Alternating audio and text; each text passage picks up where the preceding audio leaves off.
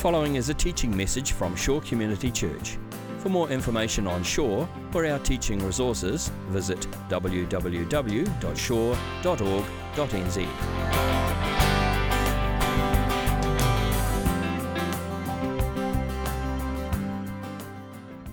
So this morning we are back in Isaiah. If you've got a Bible, you can go ahead and open that. If you've got it on your device, you can open that up. We're in Isaiah chapter 2 this morning. And we're going to cover more or less the whole chapter, but Renee is going to come and read just some selected verses from the chapter because it's quite a long passage. So we'll just read out a few verses and then dive into it. Renee, where are you? There you are. Okay, thank you. Isaiah chapter 2. This is what Isaiah, son of Amos, saw concerning Judah and Jerusalem. In the last days, the mountain of the Lord's temple will be established as the highest of mountains. It will be exalted above the hills, and all nations will stream to it. Many peoples will come and say, "Come, let us go to the mountain of the Lord, to the temple of the God of Jacob. He will teach us his ways, so that we may walk in his paths." The law will go out from Zion, the word of the Lord from Jerusalem. He will judge between the nations and will settle disputes for many peoples. They will beat their swords into plowshares and their spears into pruning hooks. Nation will not take up sword against nation, nor will they train for war any more. Come, descendants of Jacob, let us walk in the light of the Lord. And down to verse 10. Go into the rocks, hide in the ground from the fearful presence of the Lord and the splendor of his majesty. The eyes of the arrogant will be humbled and human pride brought low. The Lord alone will be exalted in that day. The Lord Almighty has a day in store for all the proud and lofty, for all that is exalted, and they will be humbled. For all the cedars of Lebanon, tall and lofty, and all the oaks of Bashan, for all the towering mountains and all the high hills, for every lofty tower and every fortified wall, for every trading ship and every stately vessel. The arrogance of man will be brought low, and human pride humbled. The Lord alone will be exalted in that day, and the idols will totally disappear. Thanks, Renee. Great.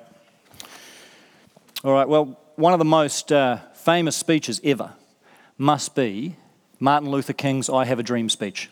All right, this iconic speech, everyone's heard of it. I've got a little snippet of it, just a little taster, just to set the scene here. So watch this. I have a dream that one day on the red hills of Georgia, the sons of former slaves and the sons of former slave owners will be able to sit down together at the table of brotherhood. I have a dream that one day even the state of Mississippi, a state sweltering with the heat of injustice, sweltering with the heat of oppression, will be transformed into an oasis of freedom and justice. I have a dream. So, in 1963, he gave that speech on the steps of the Lincoln Memorial in Washington, D.C., and that's a time, obviously, in the U.S., very racially segregated time, huge racial division in the United States, and Martin Luther King Jr., of course, was a huge champion of the civil rights movement, and so he's painting this picture throughout that speech, and it's become iconic because he keeps coming back to that phrase, I have a dream, I have a dream. He's painting this picture of a future that he's hoping for in the United States of America where there will be equality between blacks and whites. And as he says, where his children will be judged not by the color of their skin, but by the content of their character. And so he just paints this picture over and over again. And of course, the point of that speech is not just to create this idealized picture of the future. It's to motivate people in the present. That was his whole point. He's not just painting this kind of pie in the sky picture of this is what I'm hoping is going to happen. He's doing that to galvanize people in the present so that their hearts would be stirred and their consciences changed and they would move towards greater civil rights in the US. And so the future picture is all about present action. That's how they're connected. And in a way, that's a little bit similar to what's going on in Isaiah chapter 2. You could think about this chapter like this is Isaiah's I have a dream speech. You know, this, like he doesn't use those words, but in a similar way, that's what he's doing. He's casting his field of vision, or God is giving him this vision, which goes all the way to that fourth mountain. You remember we talked about those 4 mountains in the beginning? And in last week's passage, it was very much on the immediate circumstances in front of him and the people. But now, Isaiah casts his field of vision all the way to that 4th mountain, that final day, that future day, when God brings the present age to a close and ushers in the age to come, when Jesus returns and brings about this final judgment and the new heavens and the new earth. That's now what Isaiah is picturing. And he uses all these images, and God gives him all these images and metaphors to describe what kind of world that's going to be. But unlike Martin Luther King, this is not just some kind of wish for the future. This is not just, I hope, I have a dream. This is God saying, this is exactly what I'm going to do. I will bring this day about. It's not a hope, this is a certainty. God is saying this future will one day be the present. What you read in this chapter will one day come about on earth as it is in heaven. This is what's going to happen. But just like Martin Luther King Jr., the whole point of this vision is not just this kind of pie in the sky when we die stuff. The whole point is that it would motivate us in the present. The whole point is that we would look at our lives in the present and it would do something to us. And it would do something in us. That's what he was hoping for the people of Judah, that this would create conviction and it would bring challenge and it would bring change in their lives in the present, and they would align themselves to that day and live towards what God is going to bring about. So, we're going to have a little walkthrough of this vision, and as you probably pick up in those verses that Renee read, it's a real vision of 2 halves. It's 2 very different parts to this. There's hope. And that's the first 5 verses. It's full of hope, this picture. But then it's also full of judgment. That's the second half, or the second 2/3, really. There's incredible hope, but there's also some very sobering, a message of judgment that goes along with this day. And we need to hear both. Both are important. You remember we talked about those 2 rivers that flow through Isaiah, judgment and hope. They're both right here in Isaiah 2. So we've got to hear both of those messages, judgment and hope. So let's start with the good, because that's where Isaiah starts, the hope. He describes in these first 5 verses the beauty and the bounty of this new heavens and new earth that God's going to bring about. There's a lot that you could look at in here, and you might want to explore a bit of this in your life group, but let me just pick up on one verse in here, which has a beautiful image in it. In verse 4, he says, that's God, he will judge between the nations and will settle disputes for many peoples. They will beat their swords into plowshares and their spears into pruning hooks. Nation will not take up sword against nation, nor will they train for war anymore. It's a stunning image, isn't it? It's a beautiful picture of peace. So Isaiah's looking around, and he sees his own day marked by a lot of violence. He sees violent nations around him bent on conquest and expansion at the expense of other people. He sees a lot of bloodshed in his own nation of Judah. He sees civil war between Judah and Israel. He sees all this violence. And yet God allows him to see this day that's coming when all of that is going to fade away. When all this violence, all of this hostility, all of this enmity between communities and people and nations, all of that is just going to be dissolved, and there will only be peace. There will only be the shalom of God that covers the whole earth. And that's a hard thing for us to picture, isn't it? That's hard for us to get our head around, because we live in a day, just like Isaiah's day, that is marked by a lot of violence and warfare and bloodshed. And it's hard for us to imagine a world that could ever be any different to what it is now. You know, we look around us, we see so much. I mean, we may not experience violence on a day-to-day basis, unless you're a police officer or some other type profession. You know, most of us are insulated from physical violence, but we know we live in a blood-saturated world. We know we live in a violent world. And whether it's civil war in Syria or South Sudan, whether it's gang violence in Tauranga, we live in this kind of world where there is violence, where there is domestic abuse, where there is all kinds of other abuse, where there is conflict and hostility and people's lives being needlessly taken. That's our world. That's our reality. And we're so entrenched in it, it's difficult to picture anything else. It's difficult to imagine there could be any other kind of world. And God says, lift up your eyes. Just try. You've got to try at least to picture this reality, because God says one day it's going to be here. It's not just some romantic notion. One day this will be the reality, that all of that violence, all of those situations that create hundreds of thousands of refugees around the world, all of these circumstances, that will all be dissolved. And there will only be the beautiful shalom and peace of God. That is the world that we have to look forward to. And the way Isaiah describes this is he takes these images of some weapons in his own day. He talks about swords, he talks about spears. And he says they'll beat their swords into plowshares and their spears into pruning hooks. So these are basic weapons of warfare in the first century, ancient times, spears, swords. And he says these weapons, it's interesting you notice what he said. It's not that they're just going to throw away their swords. What's going to happen to the swords? They get repurposed. Do you see that? You see it in there, verse 4? So he doesn't say they will destroy their swords, they will destroy their spears. He says, no, they're going to turn their swords into plowshares. They're going to turn their spears into pruning hooks. In other words, these weapons of warfare and hostility and violence, they will be repurposed into things that are productive, into things that are meaningful, into things that cultivate peace, into things that cultivate community, into things that bring about well-being and flourishing for those people who inhabit the new heavens and the new earth, all those who belong to Jesus. These weapons of warfare become weapons of peace and meaningful work. I mean, that's what a plowshare is, right? A plowshare is actually a thing you work with. Does that suggest to you there might even be work in the new heavens and the new earth? Could that possibly be? Could it still be that you're going to be plowing the land in the new heaven and the new earth? Yes, there will be work, but it's not going to be drudgery. It's not going to be meaningless work. It's not going to be work that you hate with a terrible boss. It's going to be work that's fulfilling and satisfying and adventurous and interesting. And you're going to want to get up in the morning and go to work. That's how incredible it's going to be. Hard to imagine now, but that is the new heavens and the new earth. You've got to try and get a bit of biblical imagination around this and picture what kind of world could that possibly be.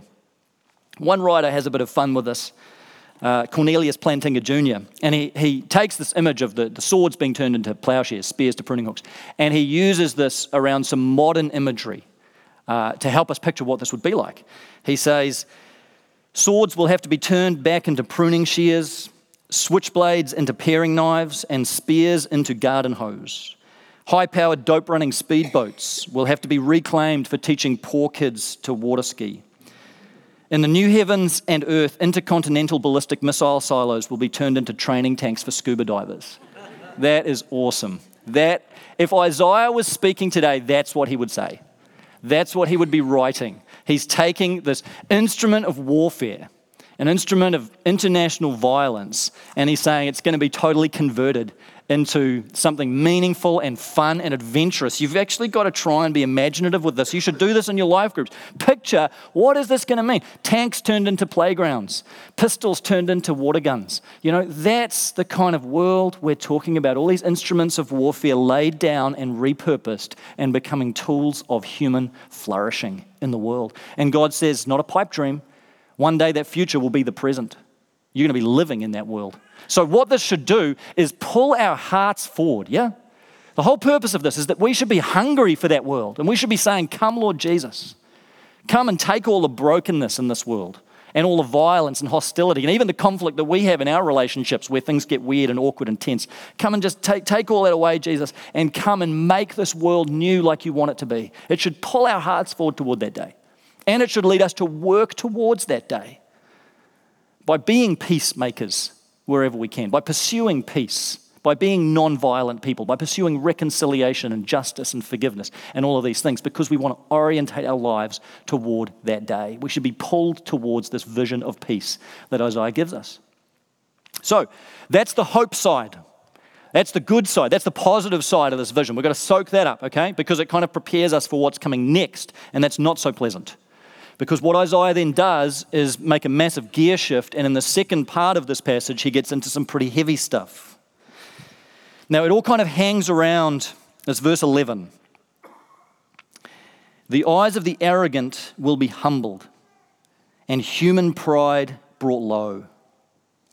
The Lord alone will be exalted in that day.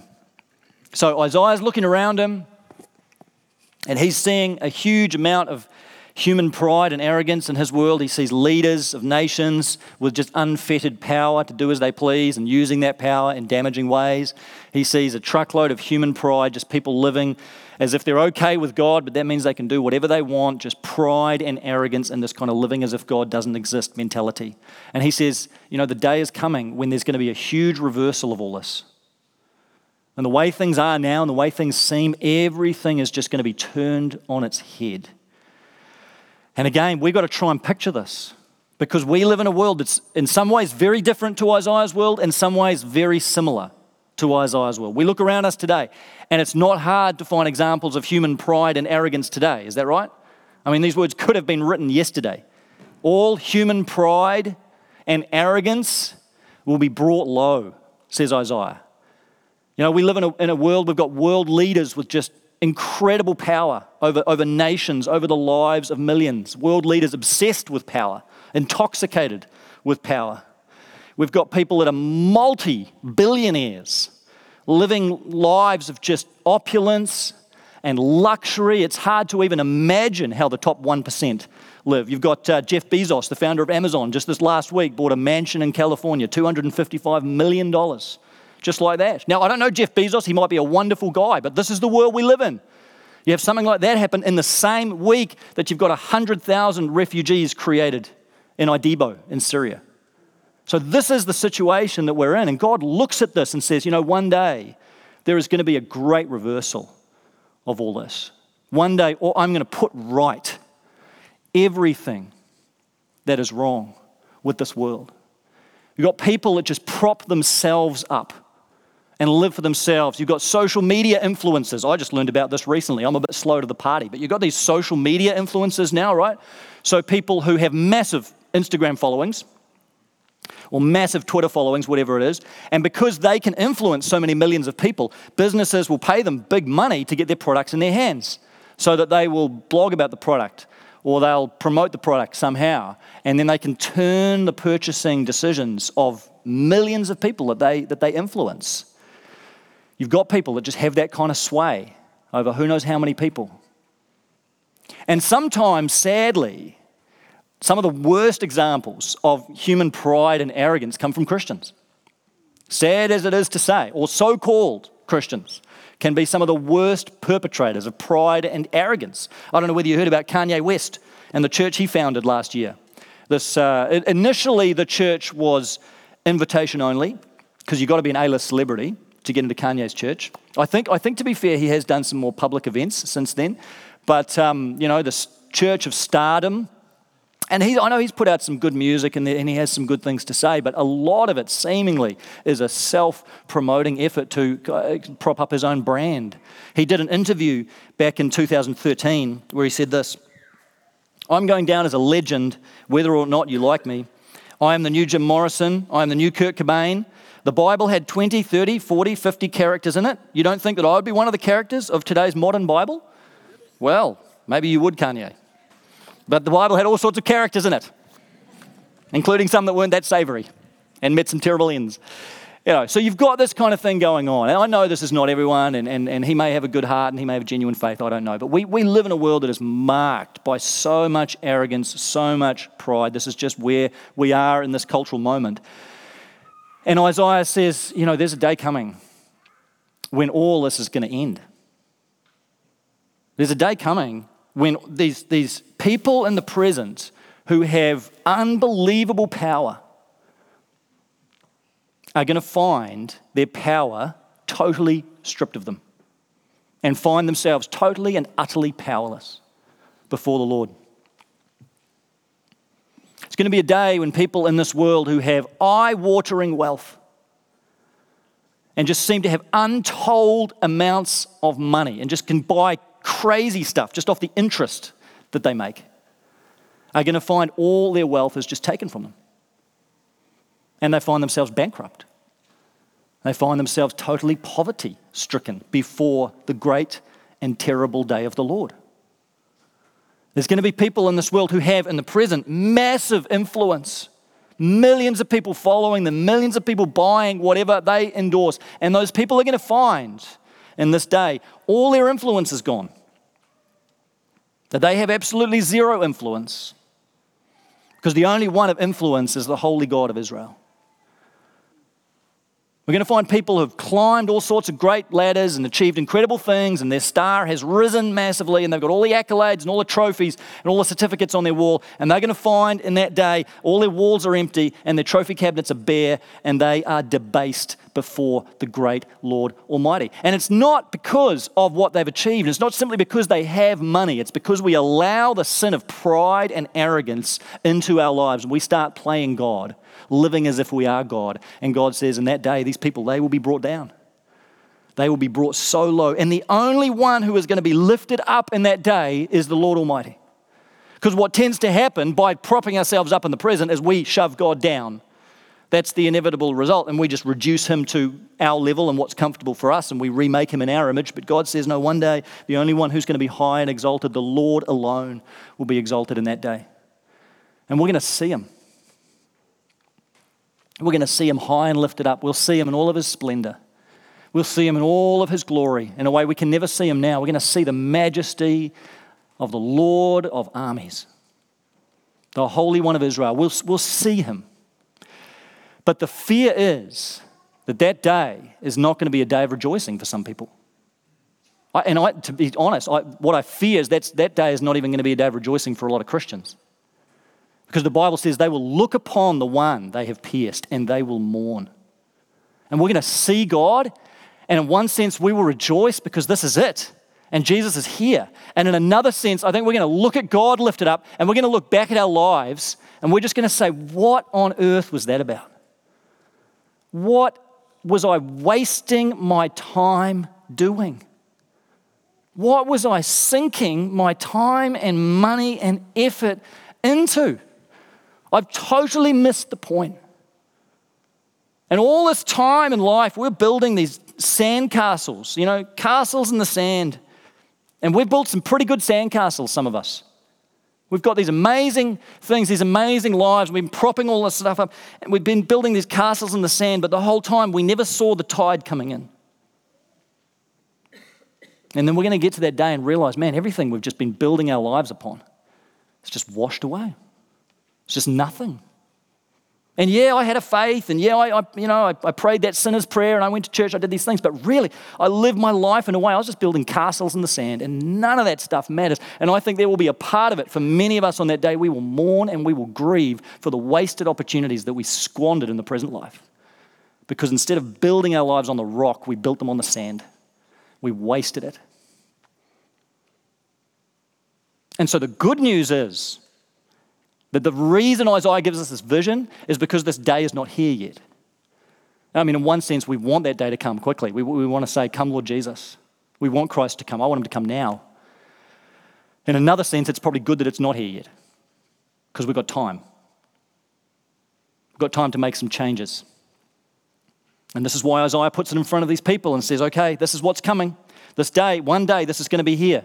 One day, this is going to be real. One day, you're going to look back at this passage in Isaiah 2 and go, oh, that wasn't just a sermon I heard in church one day. Oh, that wasn't just a passage in the Bible. That was what God's really planning to do, and now it's here, and now it's too late. That's the reason Isaiah is saying it, because now, as we sit here this morning, it's not too late.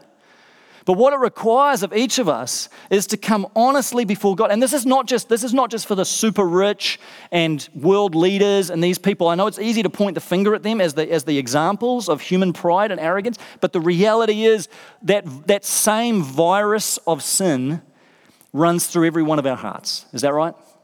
That same virus of human pride and arrogance runs through every single one of our hearts. Doesn't matter how much money you have, doesn't matter how much or little privilege you have. We are all infected with that same virus. Every time we just live as if God didn't exist, as if we are the master of our own fate, captain of our own soul, we're demonstrating the same human pride and arrogance that Isaiah's putting his finger on here.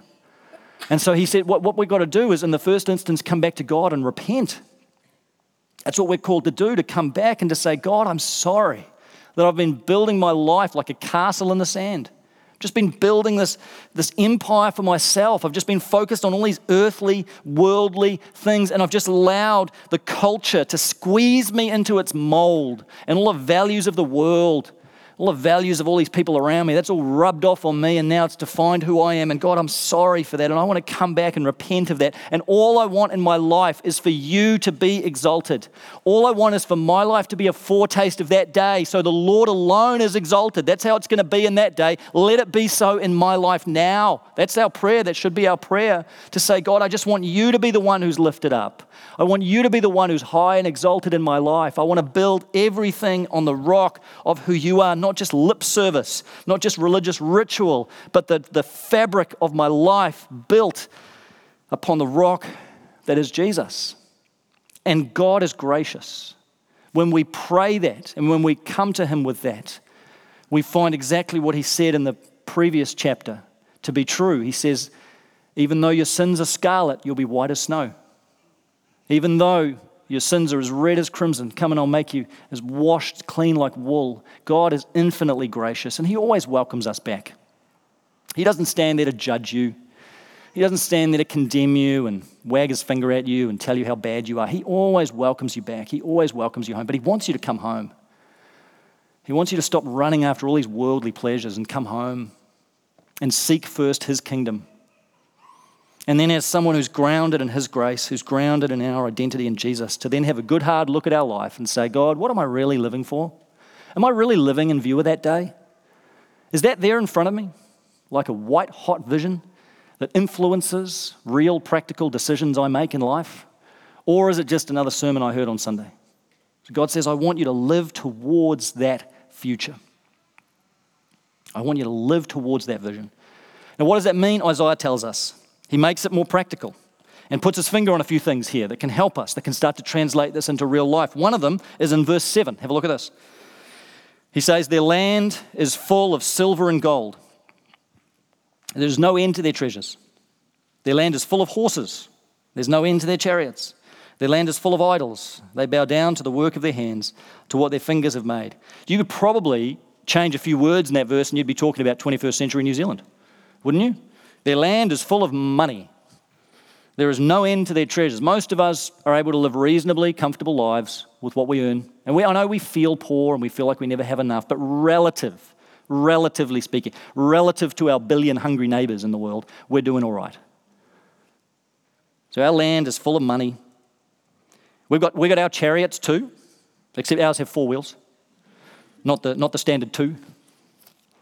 And our land is full of idols as well. These things our hands have made, these things we purchase for ourselves. Could be the house, could be the batch, could be the boat, could be the jet ski, could be the guitar, could be the whatever. All these things. Fine, good in themselves, but so easily they grab our hearts and they pull us away from God. Isaiah says this is the problem. This is when you start building your life on something other than God. This is where you've got to address it. The problem is that our world has bought into this story of consumerism. And that story that is our dominant cultural story now, sadly, has colonized Christians.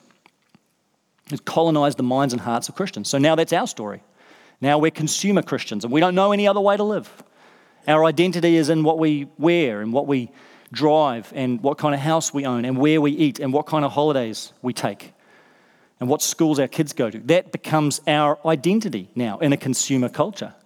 And it may not be, I think the Christian version of this is it's not necessarily a really ostentatious kind of consumerism. Sometimes we just tone it down a little bit because we're Christians. It's just a little bit more refined and a little bit more subtle. But it's just as easy for these things to grab our hearts, to become the driving focus of our lives. And of course, to sustain all that, you've got to have more and more money to prop up that lifestyle. So we're driven by chasing the dollar. And this just becomes our obsession. This becomes our way of life. And God is saying to us, don't store up treasures on earth.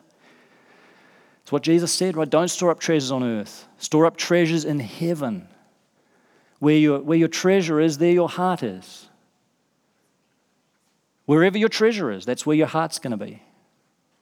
God says, you show me your bank statement for the last month.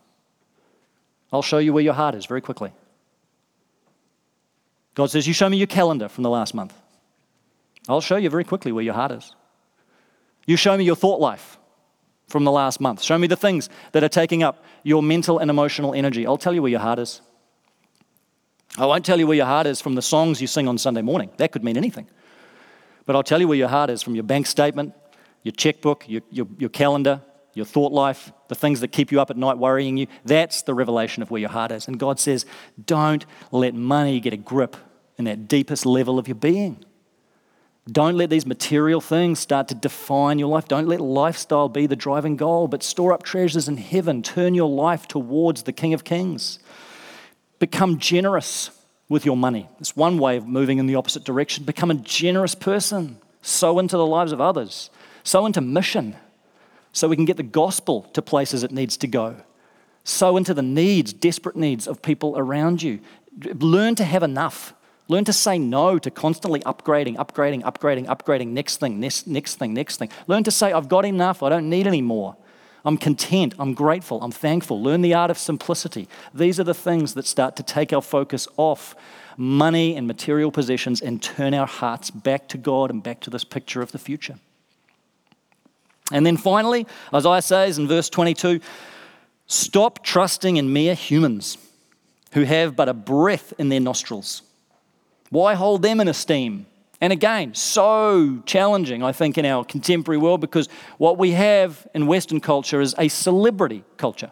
We're absolutely intoxicated with celebrities. Yeah, we just have to know every detail of those lives that we follow on Instagram or whatever it is. And the tragedy is, it's just amazing the way the church continues to mimic the world. Like, we just insist on doing this all the time. Happens with consumerism. Now it happens with celebrity culture. So now we have our Christian celebrity culture.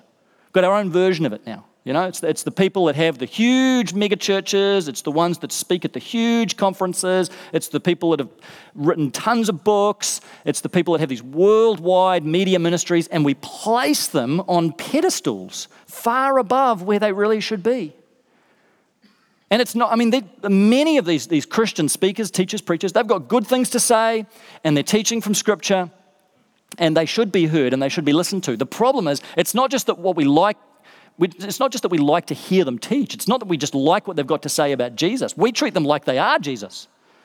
We treat them like they can do no wrong, like they can walk on water. And these are just broken people. These are just sinful people, just like the rest of us. So stop trusting in human opinions. Don't worry about, well, this person says this, and well, no, because they say. Don't worry about it. Come back to the Word of God. Let this be your guide. Let this be your anchor. I encountered someone so refreshingly different from all this over summer. We were down at the Keswick camp in Rotorua, and I was speaking there, and the other guy that was speaking there was a guy called Charles Price. And some of you may have heard of Charles Price. He's had a huge ministry over the years. British guy, now in Canada. And he's had a massive ministry, a huge following. He's written many books. He's had a worldwide media ministry, and many people have followed his teaching for decades and decades and decades.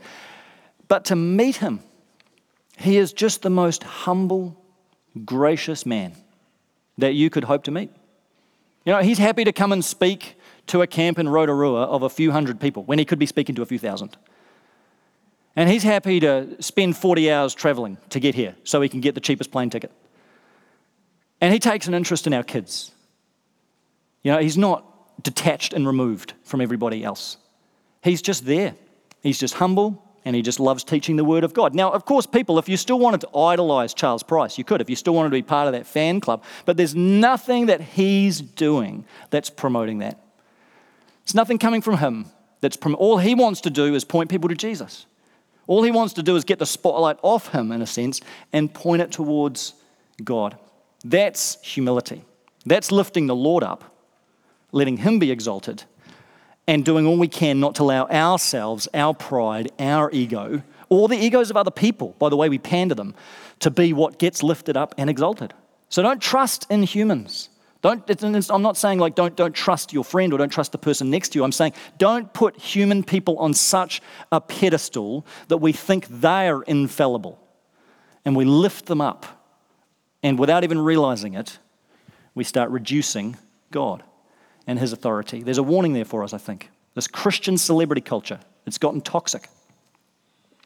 So this vision that Isaiah gives us, I know that it's pretty sobering stuff, and I know that this is pretty heavy stuff, but the reason that he puts it in front of us is because God's saying this day will soon be here. And when God's exalted in that day, when it finally arrives, and it's coming, and when it finally gets here, We don't want to be those that look into the face of Christ and mourn. That's why I say this morning. I hope you can hear my heart, is I don't want you to get to that day and mourn and grieve because you realize looking back at your life, it was all just castles in the sand. I want you to get to that day and be able to look into the eyes of your Savior and see that as the fulfillment of everything your life was about. And yes, of course, you'll have regrets and you'll know you were a deeply sinful, broken person. You're only saved by the grace of God. Of course, nothing changes that. But we want to be able to look into the eyes of Christ and say, I built my life on the rock. And I did what I could imperfectly in a broken way to store up not treasures on earth and put my trust in people, but treasures in heaven. I lived towards that day as my true north. So now that day's here. It's not a big surprise. And it's not something that totally comes out of the blue for me because I've already been aligning my life with that day. That's why Isaiah saw it. That's why God gave him the vision. That's why I'm telling you this morning. I hope that you can keep that day in mind. I hope you can keep these images in mind. Even in the nitty-gritty things of life, you're making little decisions, you're making little purchasing decisions, little relational decisions, decisions about where you're investing your time and your life and your energy and all those things. I pray this vision would sit there for you the day of the Lord, and it would guide you and it would lead you so that you center your life around Christ. It is a day of great rejoicing. Amen? Let's pray. So God, I know that these are heavy words and I feel that this morning. I feel the heaviness of this. I feel the weightiness of this, Lord, and I just trust that you are taking my words this morning and pressing them onto the hearts of your people in the way that you want to do that, Lord. Not the way I'm saying it, but the way that you want to bring all this across, Lord. I pray that it would be something that you speak to your people with grace and with kindness and with love. But Lord, let us get it. Let us get the seriousness of it. Let us feel the weight of it. Let us feel the weight that you want to feel, that great day of the Lord that you have in store. Lord, I pray that we would take this vision in our hearts, this vision you gave to your servant Isaiah, and it would be something of a compass for us. It would be something of a true north for us, that it would guide us. And Lord, would you prompt us by your Holy Spirit in those moments where this matters, in those moments where something's going on in our heart or in our life, and you just nudge us and say, this is what I was talking about. It's this moment now. It's that decision now. It's that attitude now. That's what this is about. So Holy Spirit, come and just fill our lives afresh. Make this real in the day-to-day. Make this real in the very ordinary stuff of life. But help us to set you before us, to fix our eyes on Jesus, and to run the race that you have laid out for us. We pray it in Jesus' name. Amen. This has been a teaching message from Shore Community Church. For more of our teaching resources, or to donate to our teaching resource ministry, or for more information on Shore Community Church, visit www.shore.org.nz. Alternatively, you can email office@shore.org.nz or phone 09 415 0455. Thank you for listening.